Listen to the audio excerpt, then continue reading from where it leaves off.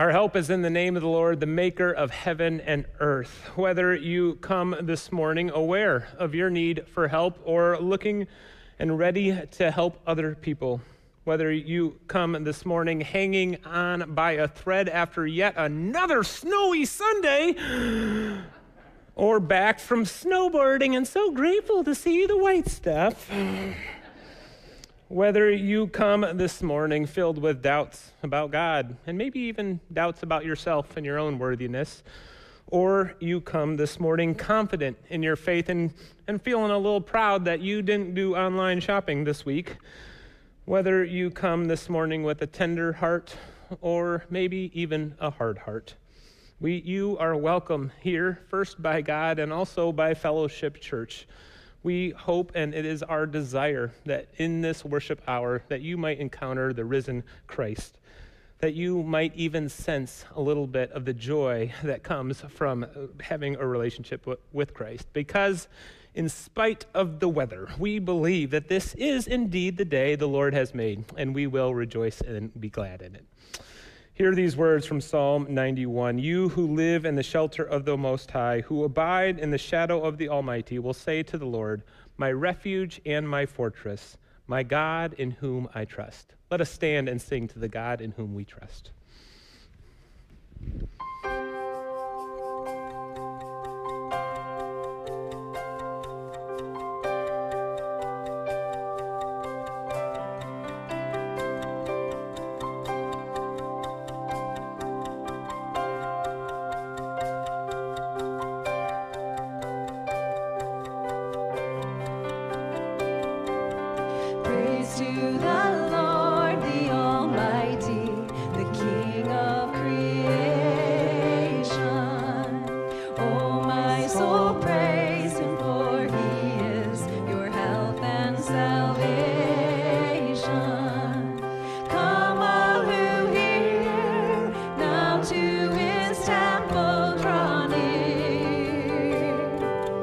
Join me in glad adoration.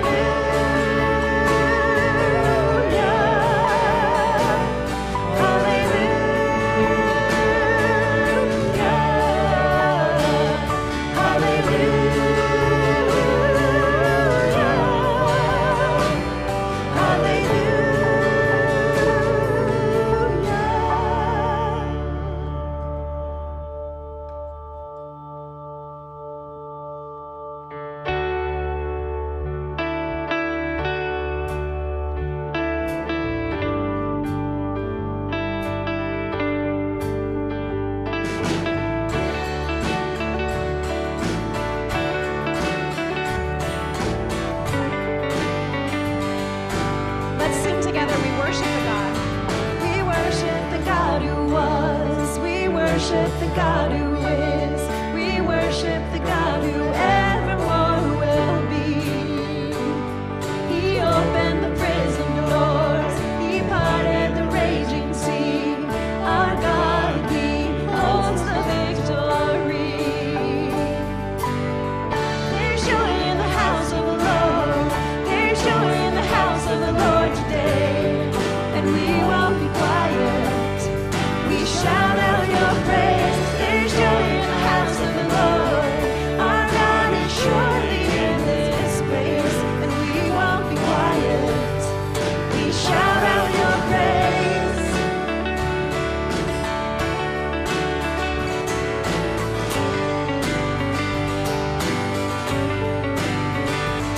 We sing to the God who heals. We sing to the God who saves. We sing to the God who always makes the way.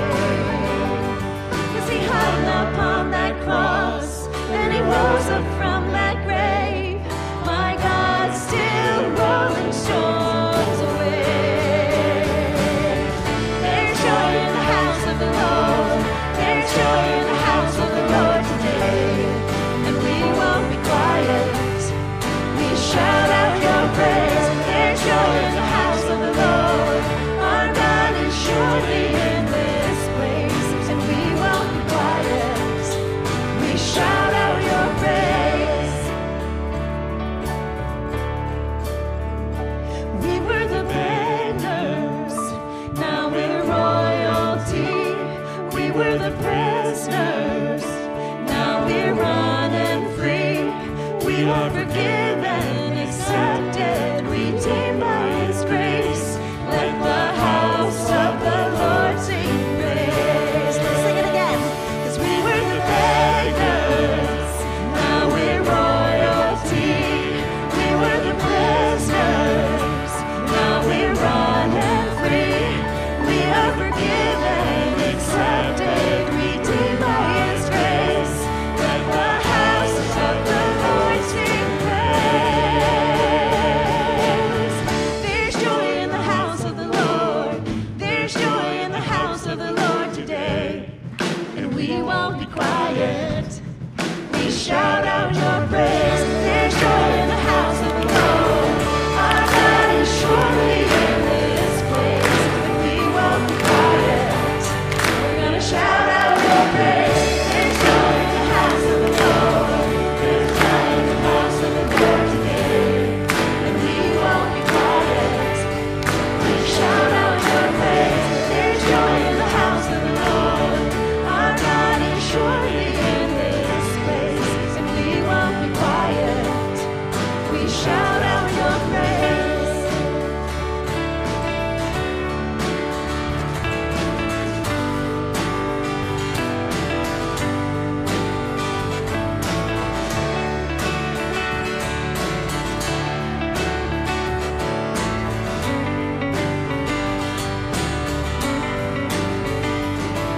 You may be seated.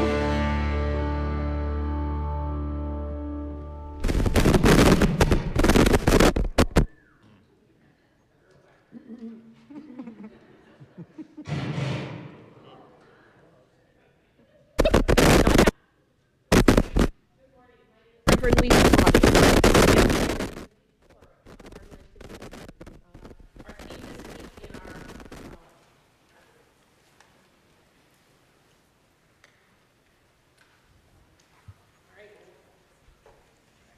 Try again. Can you hear me? Okay. All right. We are in week 4 in our Lenten journey and through our Lenten devotional. And the theme this week is less worry and more wonder. Psalm 11:3 says, if the foundations are destroyed, what can the righteous do? Our schools, our churches, our economy, our healthcare system, the foundations have been shaken. But we take the words of Psalm 11. God is in the throne. God sees the heart of every situation, and the righteousness will win the day. Today in our prayer, I invite you to join me in the words on the screen. O Lord, you desire truth in our inward being.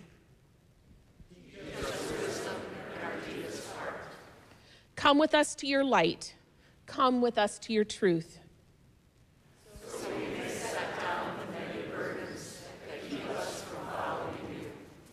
Lord, in this season of Lent, with all that is going on in the world, waiting for the results of medical tests and possible treatments, making the choice on which college to attend, where our next meal is going to come from, being able to afford the next tank of gas, to the conflict in the Ukraine, our tendency is to worry and play out all the scenarios, most often the worst cases.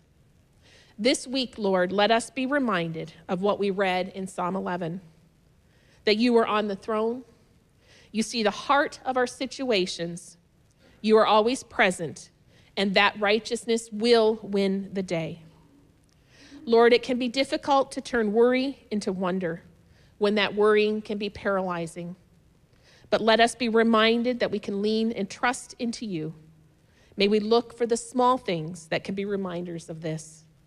A smile or a nod from a person that you pass in the grocery store, a person letting you into traffic, a friend inviting you to come out and play on the playground, or a smile from your newborn, or that spontaneous hug from a family member or friend. Praise be to God, our sins are forgiven. O Lord, you desire truth in our inward being. Come to us with your light. Come to us with your truth.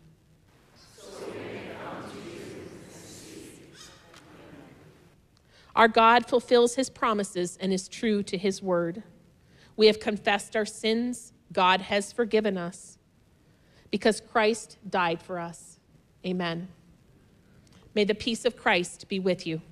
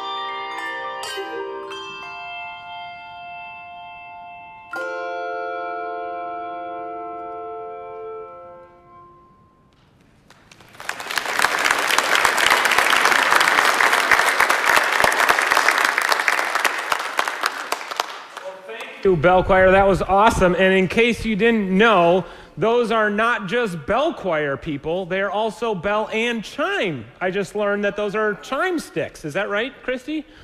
And we cheers to God for the bell choir and chime choir for sharing with us this morning, because that's their last one for the season. I guess they think summer is here or something, but they'll be back in the fall to join us.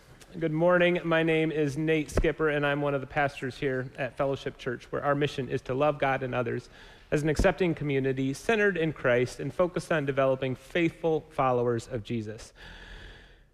And one thing that I think that we've been teasing the weather thing a little bit. And, you're playing that hard because, we had fake spring, and then we had first spring, and now we have winter again. And that's one good thing about the weather is that it reminds us of the season we're in the church calendar, and that's Lent. But we are looking forward to Easter, a springtime as well. And one of the things that's kind of new this year for our Easter celebration in 3 short weeks is that we're going to have a sunrise service. And that means that we are going to start our worship service on that morning at 6:45 a.m. Come on, who's an early riser?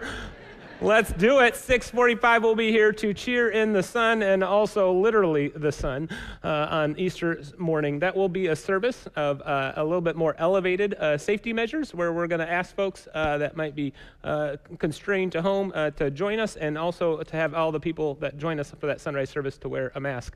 So we especially want to invite you that are worshiping with us online that might be a little hesitant to join, might that be the day that you come and join us for that service with some elevated safety measures. We'll also have, for the other folks, 9 and 10:30 service if you're like me and don't necessarily love to wake up at 5:30 on a Sunday morning. Well, if you need a little sunshine on a cloudy day, I got into this singing thing, even though somebody told me last week that Jess has got a lot of job security after my sermon, and I sang a couple of times. If you need a little sunshine on this cloudy day, though, you can come roller skate with us today at 4 o'clock. There's over like 100 people already signed up, and so we're going to have plenty of pizza. So even if you haven't signed up, join us at Roll Escape over there on James Street for a little pizza and also some roller skating this afternoon at 4 o'clock. And if you are a young adult, there's going to be a cool thing on Thursday. I'm not sure if I qualify for that young adult yet. When does the line for young adult end? Are you... It doesn't matter. I don't think I qualify. I hit the 4th decade recently. So the young adults, if you would like to join in with one another, there's going to be a trivia night at Tulip City Brewstillery on Thursday at 7 o'clock. That didn't quite make the bulletin, but join in on the fun there at Tulip City Brewstillery. See, I must not be a young adult if I can't even read the name of the title of the place that they're going.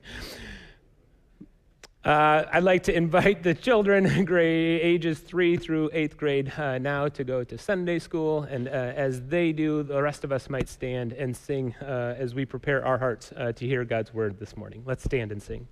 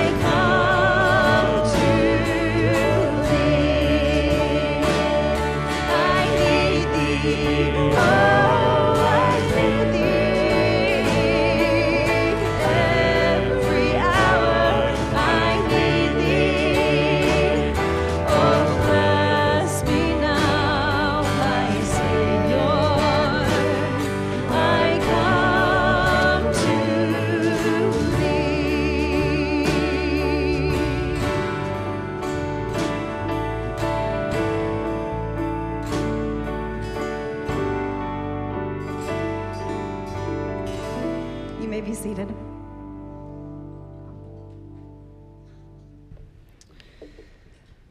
Well, amen and amen.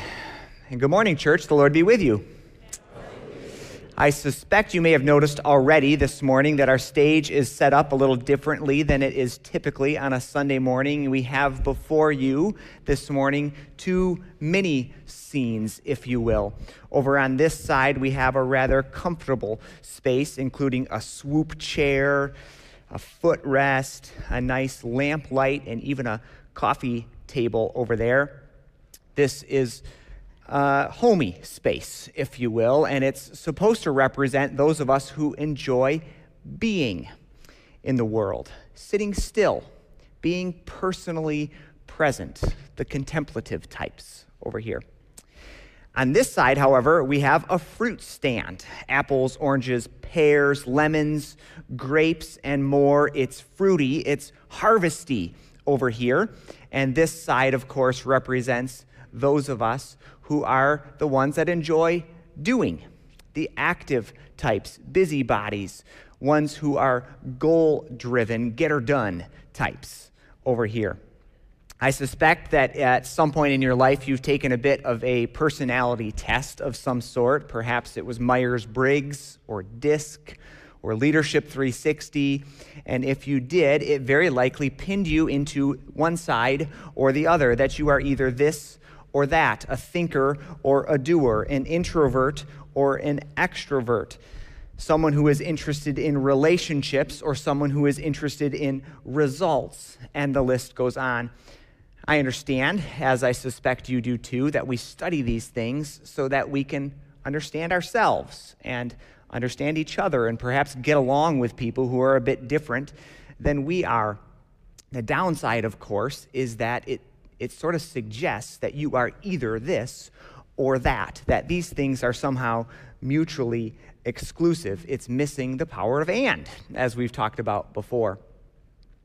Meanwhile, in our text for today, and particularly with Jesus in John chapter 15, we find that both of these mini scenes, if you will, are presented, and they are held together side by side. They are offered to us as an integrated whole, as if they belong together, rather than as if they are to be kept held apart as polar opposites. We know now that Jesus and the Apostle Paul, the dominant figures, if you will, of the New Testament, are some of the world's first and best non-dualistic thinkers. Jesus is presented in the Gospel of John early on as full of grace and truth, and he lives that way. And he is described in the many stories as one who is a friend of saints and of sinners alike. In the letters of the New Testament where the Apostle Paul writes, he offers all kinds more of these kinds of opposites held together, things like faith and works, male and female, flesh and spirit, law and gospel. This is the content of much of his letters. And today in John chapter 15, we have yet another one of these wonderful and pairings. It comes in the way of Jesus describing the good life. And I invite you to hear it now from the book that we love. It's in John chapter 15, verses 1 through 17, where Jesus is speaking, and he says, I am the true vine, and my Father is the vine grower. He removes every branch in me that bears no fruit, and every branch that bears fruit he prunes to make it bear more fruit. You have already been cleansed by the word that I have spoken to you. So abide in me, as I abide in you. Just as the branch cannot bear fruit by itself unless it abides in the vine, neither can you unless you abide in me. I am the vine, and you are the branches. Those who abide in me and I in them bear much fruit. And apart from me, you can do nothing. Whoever does not abide in me is thrown away like a branch and withers. Such branches are gathered and thrown into the fire and burned. If you abide in me, and my words abide in you, ask whatever you wish, and it will be done for you. My Father is glorified by this, that you bear much fruit and become my disciples. As the Father has loved me, so I have loved you. Abide in my love. If you keep my commands, you will abide in my love, just as I have kept my Father's commands and abide in his love. I've said these things so that my joy may be in you, and that your joy may be complete. This is my command, that you love one another as I have loved you. No one has greater love than this, than that you lay down your life for your friends. You are my friends if you do what I command you. I do not call you servants any longer, because the servant does not know what the master is doing. But I have called you friends, because I have made known to you everything that I have heard from my Father. You did not choose me, but I chose you, and I appointed you to go and bear fruit, fruit that will last, so that the Father will give you whatever you ask in my name. I am giving you these commands so that you may love one another. This is the word of the Lord. Thanks be to God. Come with me back to the year 2002 at Christmas time, if you will. At that time, a much more fit, younger version of this guy was in hot pursuit of a cute little blonde girl named Rachel, who was well out of his league. For this particular, what'd you say, preach it? Come on, not supposed to get an amen on that.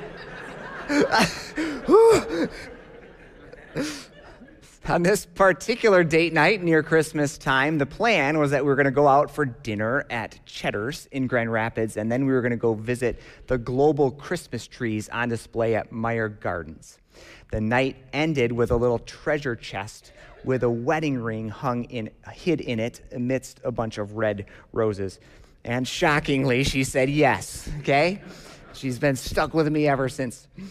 The wedding would be 8 months later in August of 2003, and in preparation for that day, we registered at 3 different stores, as couples do for their gifts. We registered at Target, Bed Bath & Beyond, and Tierman's in Holland, downtown.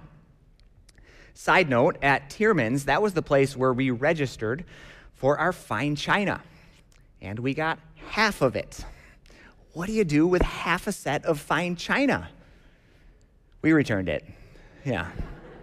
Not great, not proud of that, but that's what we did.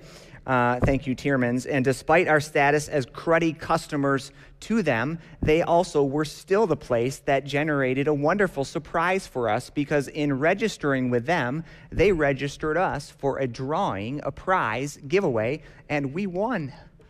A grandfather clock. Come on, just like this one up here is really quite similar to that, the old school kind of clock that keeps time with weights and a big swinging pendulum. The clock really had nothing to do with our wedding or our married life together, except for the fact that we've had to move it now 5 times.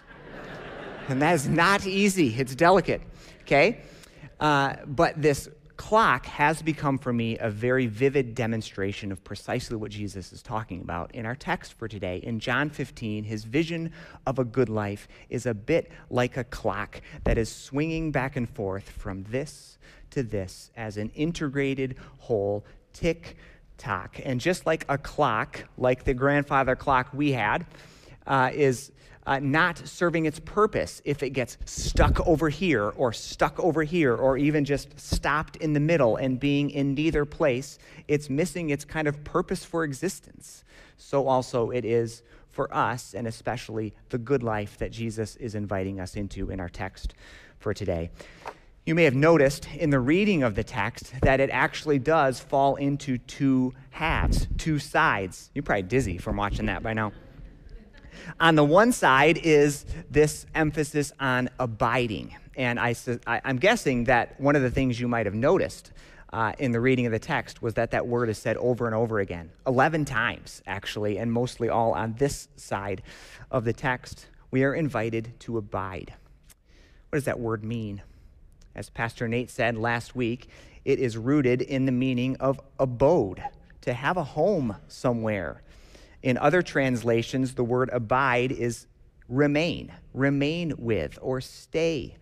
We are to stay with Jesus. When we abide in Christ, we are making our home with him. And when we do that, we are kicking back, a little bit like I am doing right now. We kick back, we relax, we inhale, we rest from all of our work That's what's going on this side of the equation. I wonder if you noticed when we were studying the Gospel of John together this year that John is writing all the things that he is writing for a very specific purpose. He's telling of all Jesus' signs, 7 of them, for a reason. And he's listing off all of Jesus' 7 I am statements also for a reason. And the reason is that we would believe and have life in his name. That's how he concludes the gospel. But this believing is not only so that we can go to heaven when we die. This believing is not only so that we have some kind of cosmic fire insurance that covers our sins. This believing is those things, but it is also quite practically and daily so that we might relax in Jesus, to trust him, to be at home with him, to let him be the Lord of our life. And by all means, we live in a world that has plenty of worries, right? We just prayed about that together. There's plenty to worry about. Huge things like world wars, and really close and tender things like our most recent deep hurts. In each of these instances, we are invited to be still and know that the Lord is God. I'm mindful even of Psalm 1, which invites us to say, "Blessed are those who do not walk in the counsel of the wicked, or sit in the way of sinners, or stand in the way of sinners, or sit in the seat of mockers. But their delight is in the law of the Lord, and on his law they meditate day and night. They are like a tree, like a vine, like a tree planted by streams of water, which yields its fruit in season, whose leaf does not wither, and whatever they do, they prosper." That's what's going on over here in the abiding side of our life, where we relax and be at home with Jesus, trusting his good lordship over our life. So what does it mean exactly? Let's be specific, because Jesus gives us an answer, and I put it up on the screen for you. I gave you the definition already, but in the text, Jesus gives 2 very particular ways in which we are to abide. In verse 7, we are to abide in his word. That's what he says, which is to know the book and to live it. And then also, just a little bit later, he says also that we are to abide in his love, which again is to be at home with him, to recognize ourselves as loved by him, and to trust our belovedness no matter what. That's in fact a really, really good thing. So some of the things you might do if you are abiding with Christ would be study this book, or maybe even memorize it, pray, sing, maybe get outside and take in the grandeur of creation with gratitude to God for all that we have been given in this life. Maybe you do the grace-filled hard work of relinquishing the false self, letting go of the lies that are dominating your life, and you do so in God's presence as you abide with Christ in this place. Maybe in all the ups and downs and the high pressures of life, you simply remind yourself of the deep, deep truths of our Christian faith. So you sit somewhere and remember, I am one in whom Christ dwells and delights. No matter what that last insult that was dealt towards me, or no matter how much I've failed and feel like a failure, I am one in whom Christ dwells and delights. I live in God's unshakable kingdom. We certainly live in a shaking world. It's shaking all over the place and even deep inside of us. But God's kingdom is unshakable, and here we remember that we live in his unshakable kingdom, and therefore we are safe. And then finally, Christ in me transforms my world. Christ in me transforms my world. He makes my life experience day by day different, if at the very least, simply because I am with him. That's what's happening in this abiding place. I'm reminded of the good example from the years 1600-ish, where the Quaker movement was getting started. And some of the early folks in it were these people named George Fox and William Penn, if you've heard of them maybe. William Penn was a wealthy person, well-educated, and uppity up in society, if you will, and he was a new convert. George Fox was his mentor. And so he would look to him for advice. Well, one of the things that William Penn did was he carried around a sword. It was what you did in that day as a symbol not only of your status in society, but it was also a symbol of war. And so there came a time where William Penn went to his mentor, George Fox, and said, should I continue to wear this sword as I am a follower of Christ? You might expect George Fox to give a very clear answer saying, go ahead. Doesn't matter. It's all grace anyways. Or maybe he would say, no, you absolutely cannot wear it, and you must stop now. It says so in the good book, or something like that. That's not what he said. He said instead, wear it as long as you can. The mentor helps his mentee to abide in Christ, to sit with Jesus, make your home with him, relax in him, and then simply do as he leads. So wear it as long as you can. And he did. He wore it for a while, and then eventually he didn't. Now, I'm really comfortable over here. And it'd be really tempting to only stay here.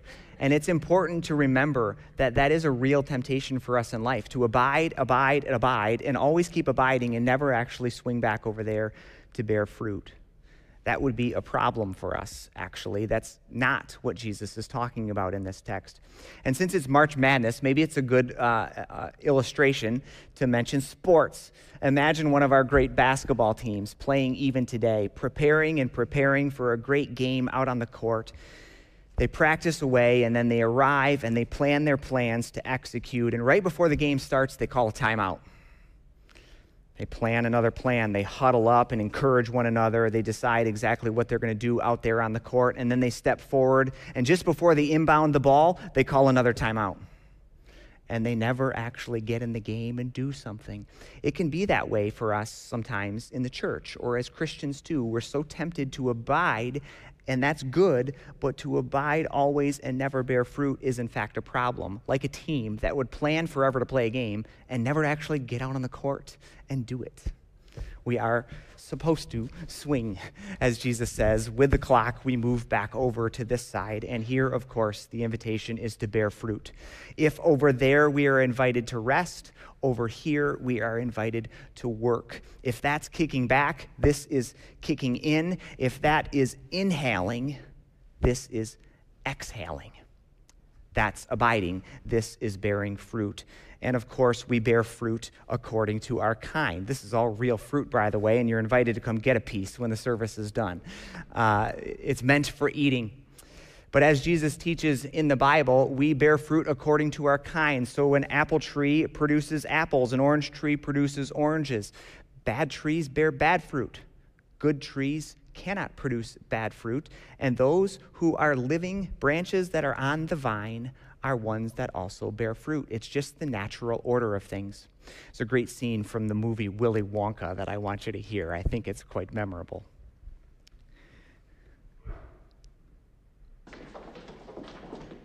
Wait a minute. Must show you this. Lickable wallpaper for nursery walls. Lick an orange. Tastes like an orange. Lick a pineapple. It tastes like a pineapple. Go ahead. Try it. I got a plum. Grandpa, this banana's fantastic. It tastes so real. Try some more. The strawberries taste like strawberries. The snozberries taste like snozberries. Snozberries? Who ever heard of a snozberry? We are the music makers, and we are the dreamers of dreams. Such a weird saying at the end there. But I think he's hinting at something like we are to be the kind that we are. We are to be snozberries that taste like snozberries, ones who are on the vine and who produce the natural fruit. This is where we simply be who we are in the world, bearing good fruit. What exactly does that look like? I put that on a slide for you here again. It is, first of all, to receive good from God, which comes from on over this side, and then to go and use that good for some good in the world. And Jesus is, again, very specific about this in the text. He gives two clear instructions. One is to love as I have loved. That is certainly a fruit-bearing act, to love as he has loved us. So love one another. And then second, it is to go as I have gone, which is to essentially have a heart for the world. Remember, Jesus is the one who took on flesh for us and for our salvation. And so we, to be like him, would be ones who would also go and have a heart for the world. In our fruit-bearing life, there's a variety of ways that we might do this that would include knowing your gifts and using them. They're listed for us in the New Testament: leadership, hospitality, giving, whatever it is, to do those things in accordance with the kind and to do it for the good of others. To be a fruit-bearing person in the world would be one to identify the problems that exist out there. There's no shortage of them, and to simply be a part of the solution somehow. To be a fruit-bearing person in the world would be a person who puts on the fruit of the Spirit as we abide on the vine, and perhaps to be a person of love and joy and peace, patience, kindness, maybe even especially in those places where it's least expected, like an airport or like when you're turning in your taxes or something like that, but everywhere, always. That's what it's like to do this. In the Heidelberg Catechism, when the question is asked, what exactly is a good work, or what exactly is a good fruit, the answer comes through that it's three things, basically. It is the stuff that happens from us based on true faith in Jesus. It is in accordance with God's word, and it is done for God's glory. That's what's going on this particular side of the equation. I love the example of Bob Goff. Maybe you've heard his name before. He's a really happy guy. His books have balloons on them, and they're called things like Love Does or Everybody Always. And in this particular book, he tells the story about how he and his buddies, instead of having a Bible study, he says, my friends and I meet every Friday morning to have a Bible doing. We read the things that Jesus taught, and then we go out and put them into action in our day-to-day life. We try to do the big things that Jesus talked about, and the small ones too. And every time we do the things that Jesus talked about, instead of just talking about them, something changes inside of us.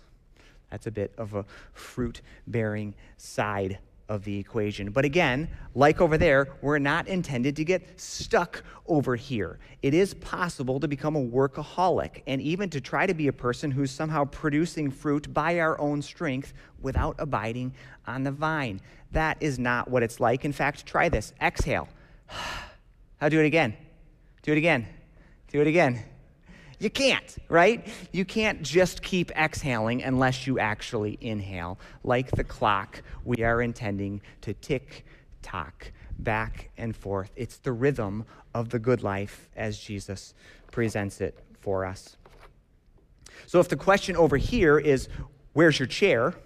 Where's your place that you go and spend time with God, where you abide? The question over here is, what's your fruit? What's your fruit? Now, I suspect there's a chance that some of you are thinking, boy, I heard today a pretty common sermon that I've heard over and over and over again, the kind that simply says that you might summarize at brunch by saying, yep, I'm supposed to go and do my devotions, and I'm supposed to go and serve somewhere. And it sounds really drudgery and guilt-producing, right? I've even heard sermons summarized. This is tongue-in-cheek and really cruel. Hopefully it's not true, but they've said that every sermon everywhere is basically, God is good, you are bad, try harder. Ugh, right?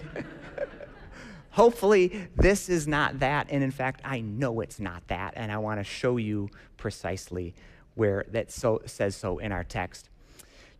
Some years ago, one of the most famous TED Talks of all time was put out by Simon Sinek, and it was called Start With Why. I think it's number 3 on the list. His argument is that the most important question for us to ask is why, and we should ask it first and often. He suggests that in most endeavors in life, in school, in church, in business, in medicine, it's really easy to get lost in the weeds, asking the detail questions of what and when and how. But the real question, the important one to ask first, is why. In John 15, we know what the what is. The what is to abide in Christ and to bear fruit in the world. That's the what. But what's the why? Jesus actually doesn't leave us hanging. He tells us quite plainly and interestingly, right smack in the middle of the text, right where that pendulum would be swinging, verse 11, Jesus says clearly, I have said these things so that my joy may be in you, and so that your joy may be complete. The why is joy. All of this is all for joy, his joy and your joy, and a kind of complete joy altogether. I heard even this week of a person who is a lifelong Christian saying they never noticed that this text is actually centered in joy. But that's what the why is. The reason we are to abide and bear fruit is not to perform our Christian duty or to earn God's favor. It's certainly not about results, as if we are to somehow outperform the next Christian in the pew down the row from you. And if all of this up here, this pendulum swinging back and forth, ultimately only makes you more grumpy, then it's quite possible, almost certain, that you're still missing it entirely. The why is joy, his joy and our joy. And joy is a real feeling. It's like happiness or delight, except it's even better because it's deeper and stronger and less circumstantial. It is joy, eyes lit up with delight, because life is deeply and lastingly good. That's what it's about. And so this could and may very well be your absolute favorite place to be in the world. This might very well be your absolute favorite thing to do in the world. That's this rhythm that Jesus is talking about. It is the rhythm of the good life. Tick, tock, tick, tock. Inhale, exhale. Be at home with Jesus and have a heart for the world. That's the invitation that we are given by Jesus in this text. Let it be so for all of us. In the name of Jesus, amen.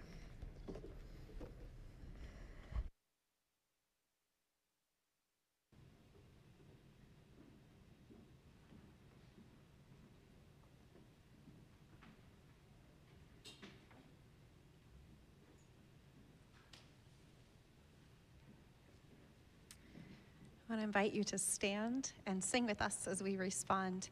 This song, it might be familiar to you. If not, you're welcome either way to sing along or to just listen. But I think that you'll find that the chorus in particular is easy to sing with.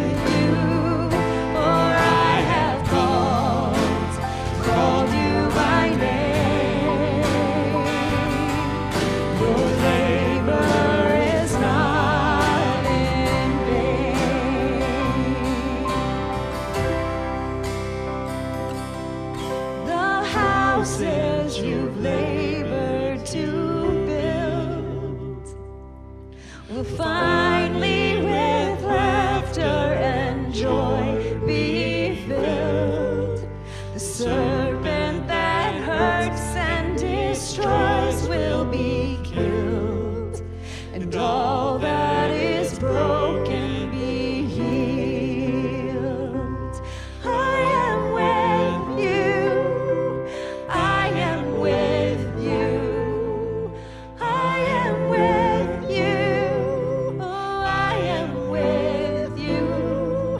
For I have called you by name. Your labor is not in vain. I am with you. I am with you. I am with you. I am with you. For I have called you by name. Your labor is not in vain. Invite you to turn and face one another as we sing a benediction. This time, this side, the right side of the sanctuary, join with me. Sing the words with me. And this side, join with Bob and Barb and Steve. And we'll echo to each other. Antiphonal, that's the word Barb shared with us this week.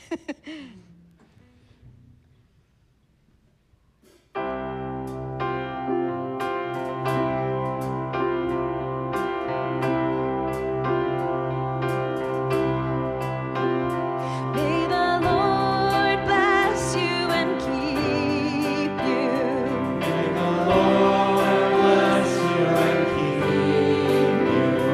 May the Lord make his face to shine on you. May the Lord make his face to shine on you. And be gracious to you. And be gracious to you.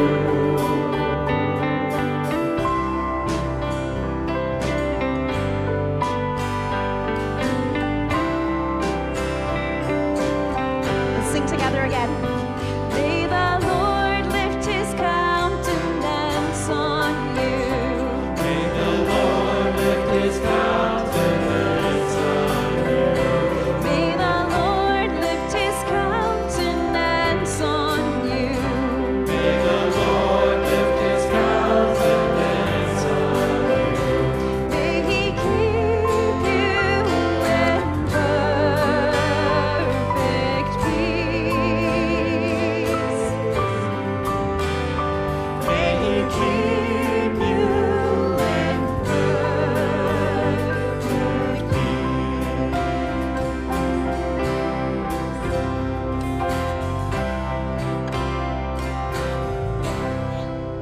Go in peace and take a piece of fruit with you.